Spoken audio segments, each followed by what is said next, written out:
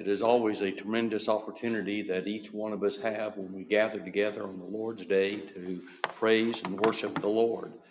It is a privilege that God has afforded to us, and we know that God has always sought those that want to worship Him. And let us then continue our worship as we worship through teaching. In Acts, the second chapter is one of the passages that are found within Scripture that really stand out in a lot of different ways. I remember in school when the teachers would talk about preaching and things like that, they would often say we should never stray too far from Acts chapter 2. And part of that reason is because it is considered the hub of the Bible. Acts chapter 2, everything in the Old Testament really pointed to Acts chapter 2 when the gospel message of salvation was preached in its fruition and the salvation was offered through Jesus Christ for the first time. And then all the events and all the teachings of the New Testament point back to Acts 2. So when the church was first established, you think about all the different things that are taught within the New Testament. It really points back to Acts 2 and the salvation that we have through Jesus the Christ. And so we can see how it is the hub of the Bible. But I think it's also noteworthy to note that the preaching of Acts chapter 2 centers upon Jesus. And so we'll be looking at Acts chapter 2, and we're going to be looking at the first part of Acts 2 for just a little bit, and then we're going to go on into the actual sermon itself.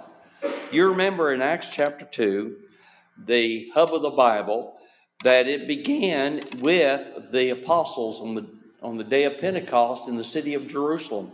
Remember, this is only approximately 50 days after Jesus was crucified. That's all we're talking about.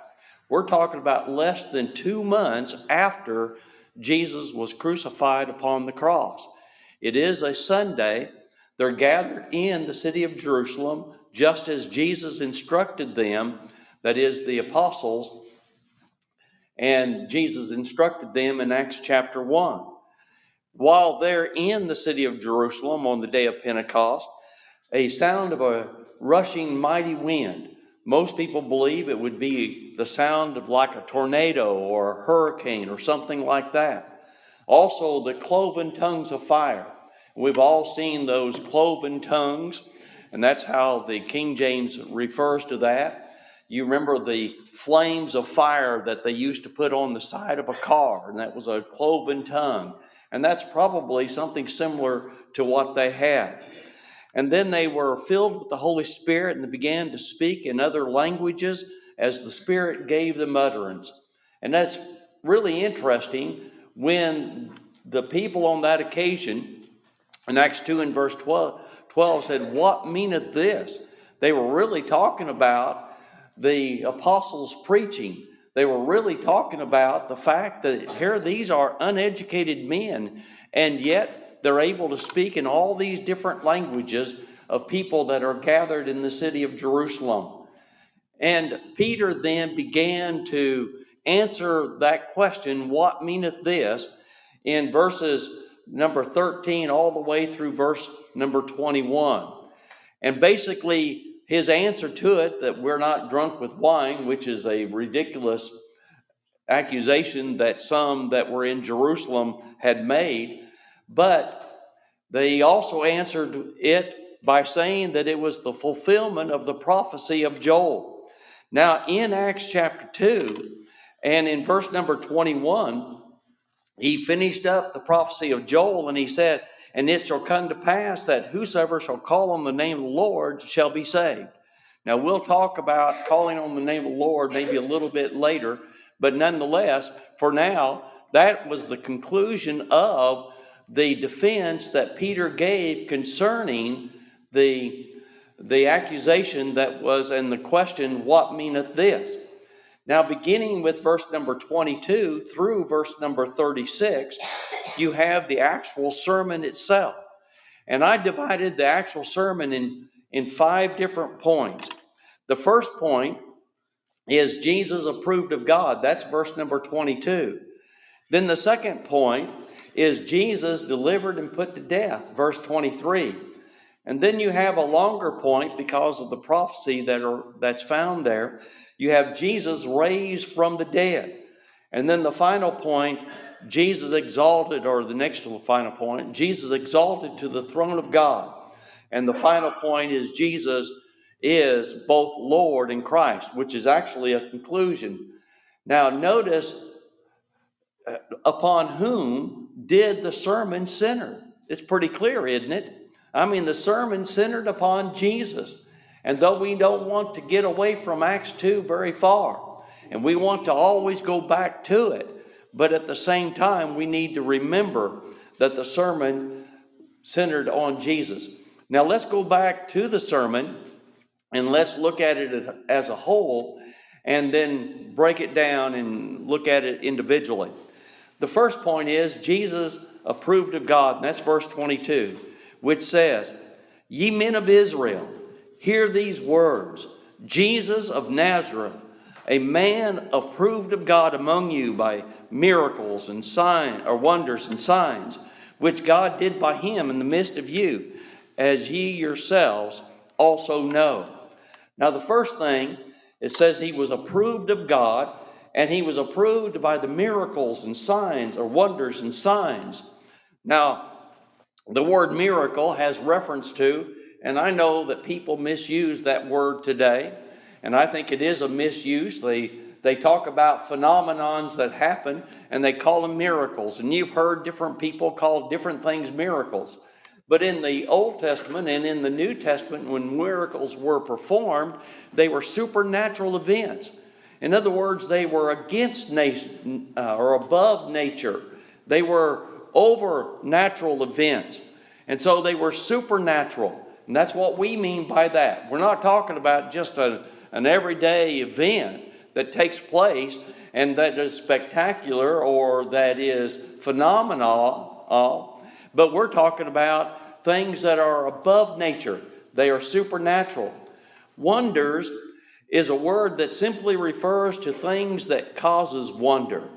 Have you ever seen something and when you see it and you go, that's what we're talking about. They cause wonder, or sometimes we'll say they cause awe.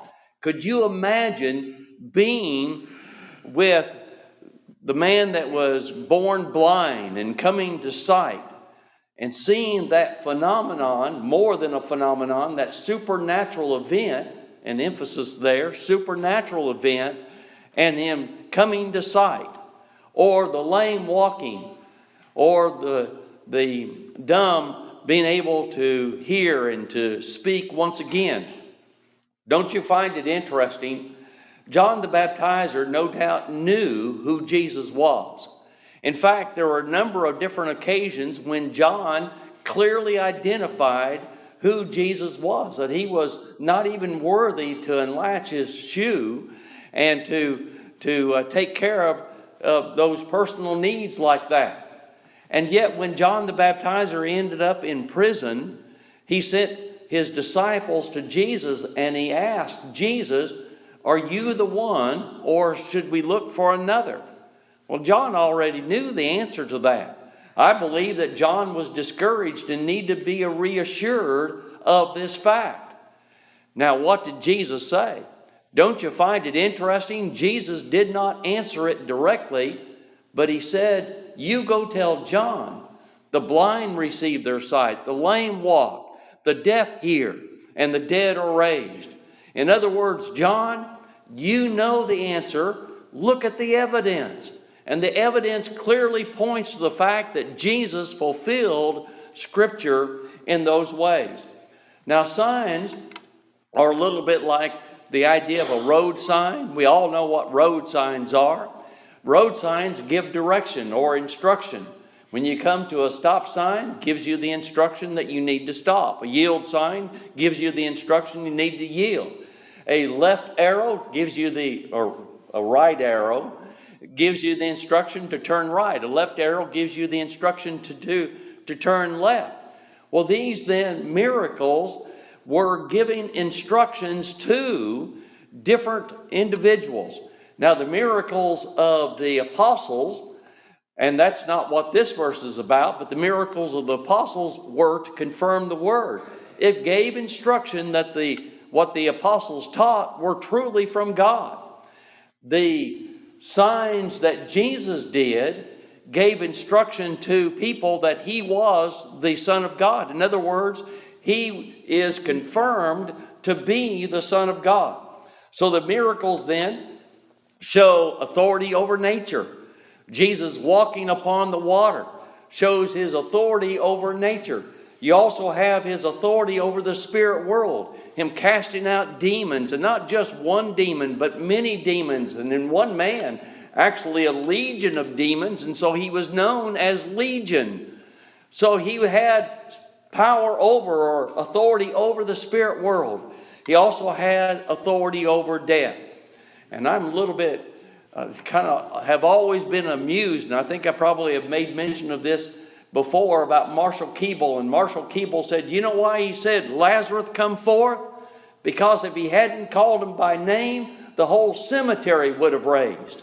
And how true it is. Well, at least partly true, because Lazarus was a very common name, and there were probably more than one Lazarus in that cemetery. But he was talking about a specific Lazarus, and that Lazarus was to come forth. Now, could you imagine being there that day and seeing Lazarus come out of that tomb? You think you would have not been wondered at that? That it would have caused awe? Yeah. And it would have pointed to the sign that a supernatural event had taken place, and it confirmed Jesus to be the Son of God. It was a sign to tell them that Jesus is the Son of God. Now, in the second point, we have Jesus delivered and put to death. Look at verse number 23. Him being delivered by the determinate counsel and foreknowledge of God, ye have taken by wicked hands, have crucified and slain. Now, in looking at this particular passage, it was by the determinate counsel of God. Actually, he says in the text there, determinate counsel and foreknowledge of God. In other words, what we're talking about, this was not an accident that he went to the cross. It was not an act of men. Now, it's important for us to recognize this, because many in the religious world, in the sectarian world, in the denominational world, believe in what's called premillennialism. And I've heard members of the church say, oh, it's an innocent doctrine. It's all right. It's not going to make any difference. But they believe that Jesus came to this world, that he came to establish his kingdom, failed to do such, and therefore he established his church instead. In other words, it wasn't a determinate action of God for Jesus to go to the cross. But you know what? We find quite the contrary within Scripture. In fact, we find completely the opposite.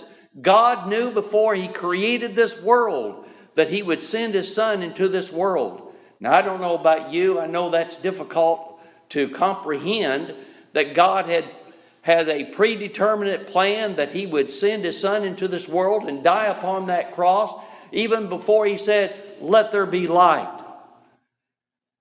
Now, that is amazing to me, in the fact that God loved me so much that he created the human race knowing that we would depart from him, and knowing that he would give his Son upon that cross. So it was not an accident.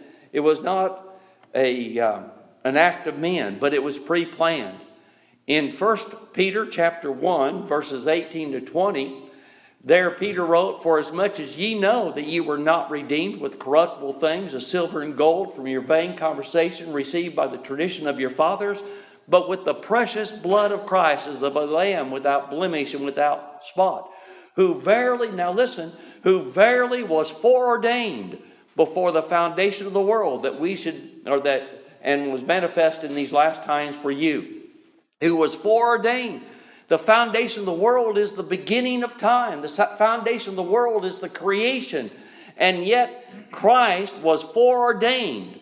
It wasn't an accident. It wasn't something that was simply an act of man. There was never a time when Jesus could not have put a stop to it. Now, the text actually says that he was killed by the Jews by the hands of the Romans, or by the Jews by the hands of the Romans, yes.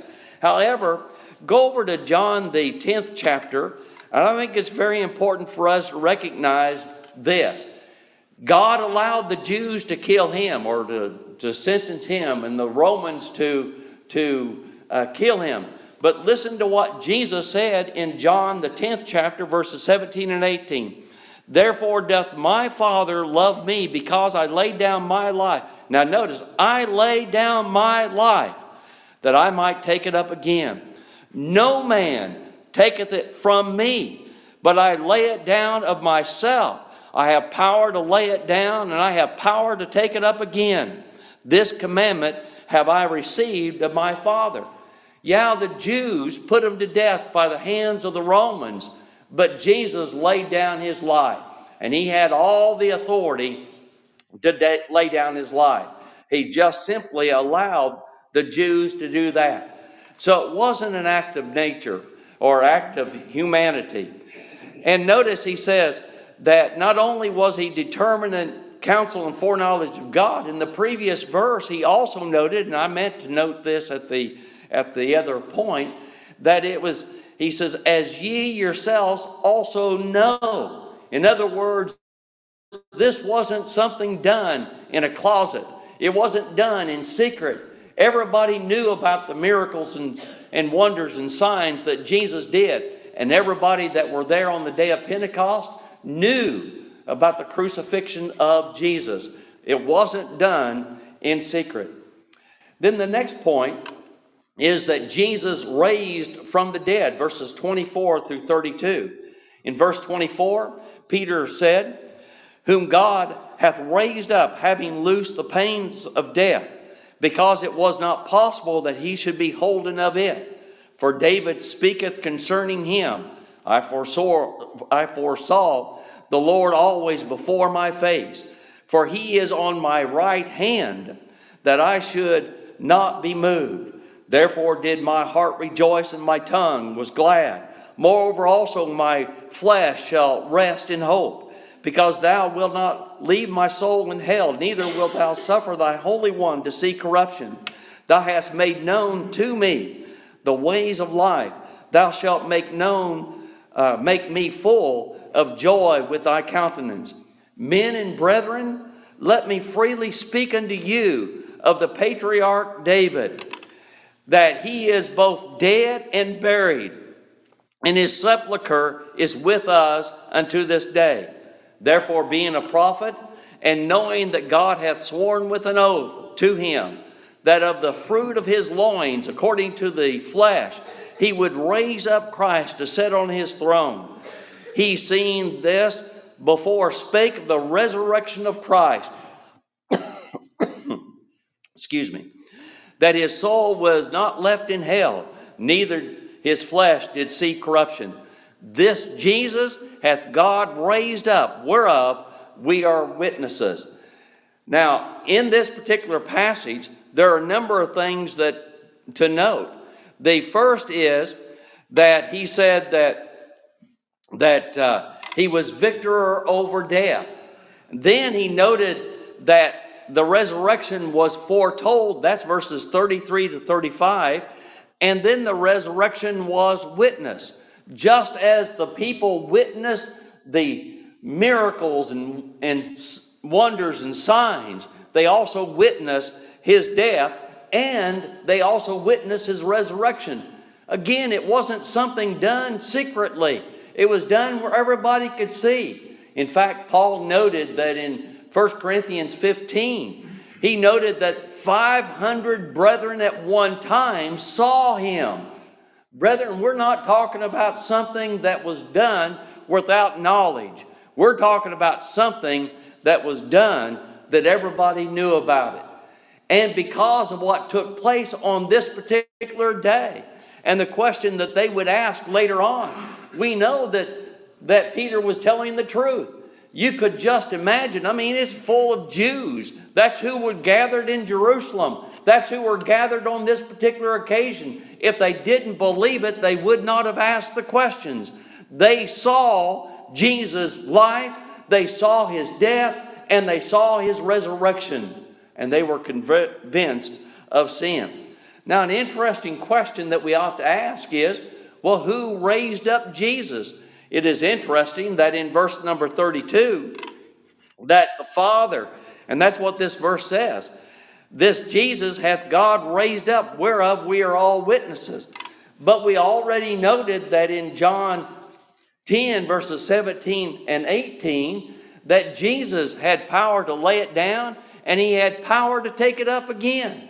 But then we notice over in Romans, the 8th chapter, in verse 11, that the Spirit raised up Jesus. So the Father, Son, and the Holy Spirit had a part in the resurrection of Jesus Christ from the dead. Now the next point is verses 33 through verse number 35, where it is said that he is exalted to the throne of God. Now in verses 33 through 35, the text says, therefore being by the right hand of God exalted, and having received of the Father the promise of the Holy Spirit, he hath shed forth this, which ye now see and hear. For David is not ascended into the heavens, but he saith himself, the Lord said unto my Lord, set thou on my right hand, until I make thy footstools, thy foes thy footstool. So he is exalted to the throne of God. In fact, the text says, and he emphasized this particular point 3 different times, that he is exalted to the right hand of God. Look at the text there itself. And notice in verse number 33, therefore being by the right hand of God exalted. In verse number 34, he said, the Lord said unto my Lord, sit thou on my right hand. And then earlier in the text, in verse number 25, for he is on my right hand, that I should not be moved. 3 times emphasized that he was on the right hand of God. Now the right hand of God is a place of prominence. It's a place of honor. People are exalted to that right hand, and it's a place of exaltation. And because he sits at God's right hand, he is honored by being there. Now notice, Jesus, within this text, Jesus descended, that is, he descended from heaven, came to this earth, and he ascended back to the Father.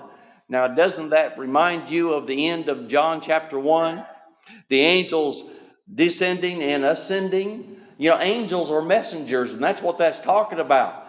And that verse is actually a reference to the fact that God sends his messengers to send his will, his word, his instructions to mankind. From heaven to mankind, descended. But also he sends his messengers that he listens to our prayers. And our prayers then rise up before him.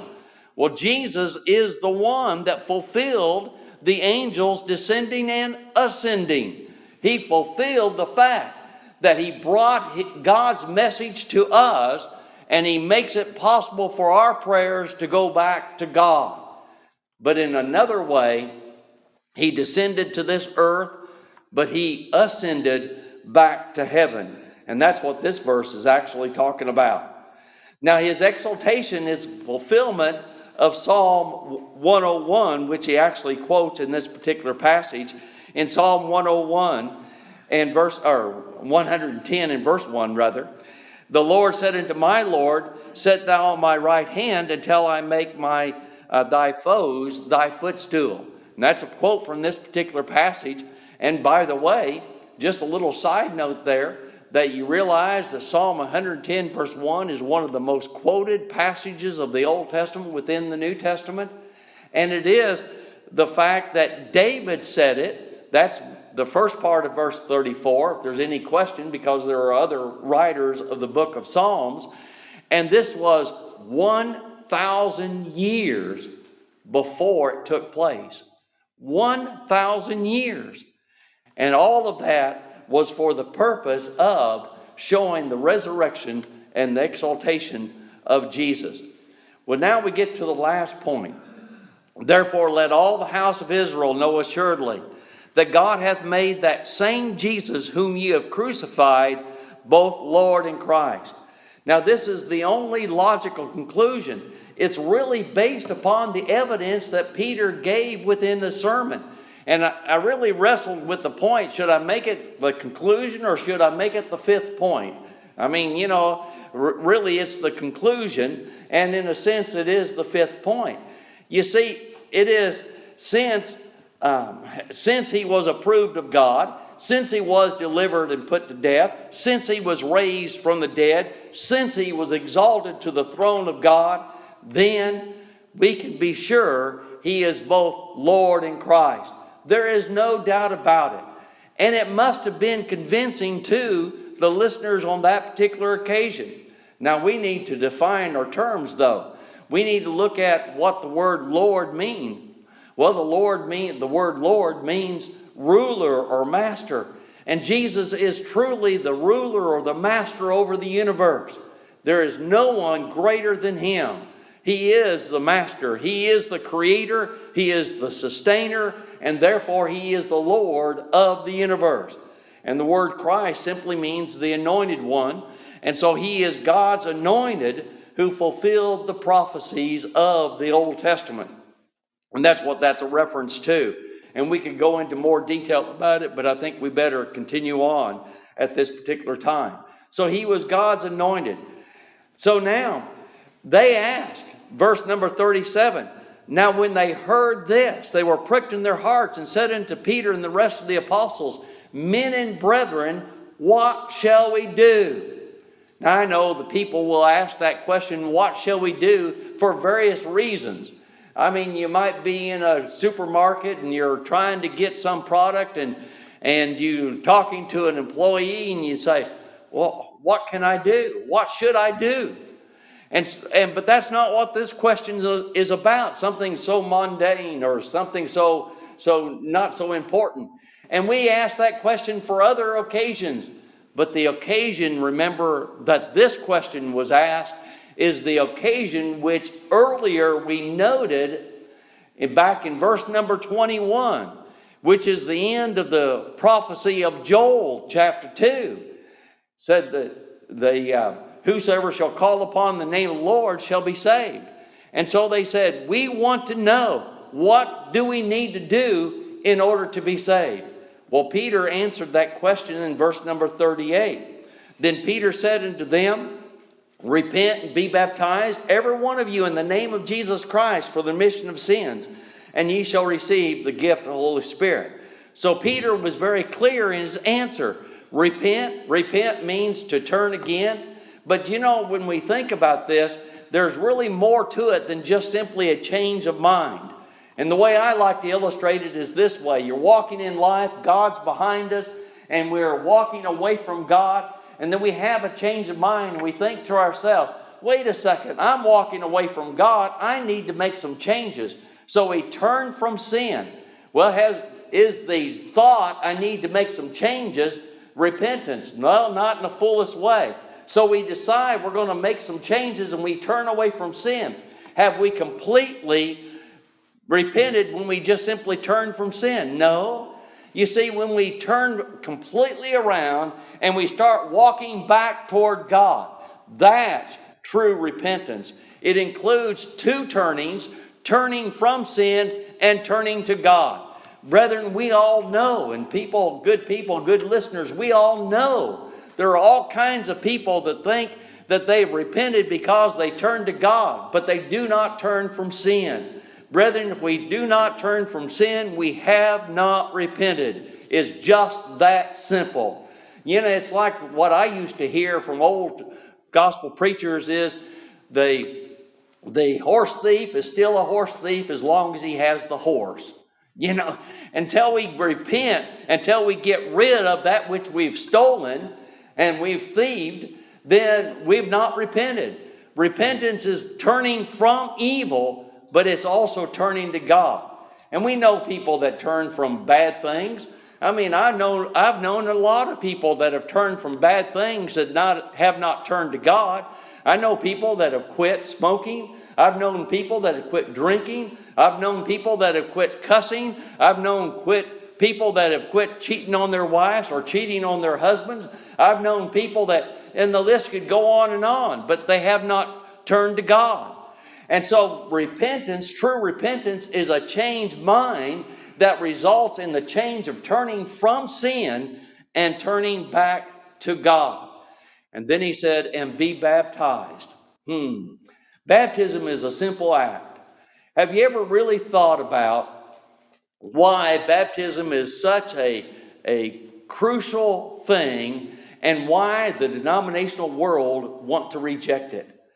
You know, baptism puts us into Christ. That's what Galatians 3 and verse 27 says.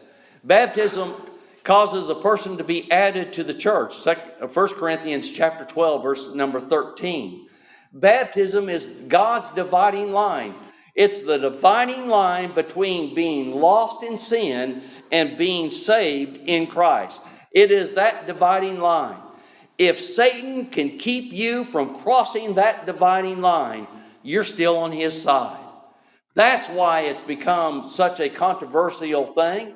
The denominational world and the sectarian world do not want you to be baptized because they're ruled by Satan.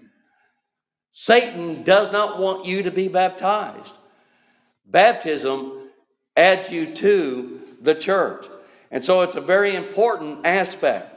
But notice that baptism was in the name of Jesus Christ for the remission of sins.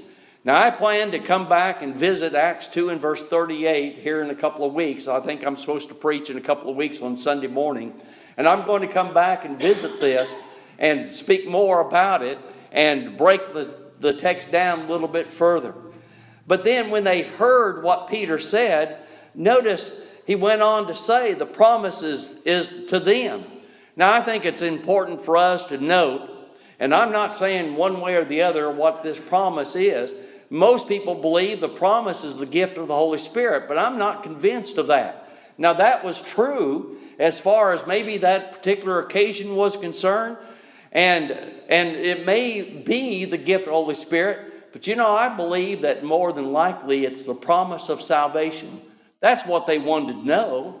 They didn't want to know about the Holy Spirit. They didn't want to know about some mysterious thing that would enthrall them or something of that nature, or some mysterious thing that some people attribute to the Holy Spirit. No, the promise from Genesis all the way through Malachi is the promise of salvation through Christ. And the promise from the book of Romans all the way through the book of Revelation is the promise of salvation through Christ. That's why we call Acts chapter 2 the hub of the Bible. I believe that the exhortation that Peter gave on that particular occasion is the promises unto you. The promise of salvation is unto you and to your children, to all that are far off. In other words, Jews and Gentiles. That's what that's talking about. To you and to your children, that would be the Jews. To all that are far off, that would be to the Gentiles. And as many as the Lord our God shall call by the gospel. You see, the promise was for them and for all men. And the promise of salvation is given to all men. And then he also continued with that exhortation. And with many other words did he testify and exhort, saying, save yourselves from this untoward generation. Now, when I listen to this and I think about what Peter was saying on that particular occasion, I can't help but think that Peter was earnest in his exhortation. He didn't say, well, won't you get saved? No, that's not the way he would approach this. He would have been adamant. Save yourself from this untoward generation. Brethren, we live in an untoward generation too, just as they did. A corrupt generation.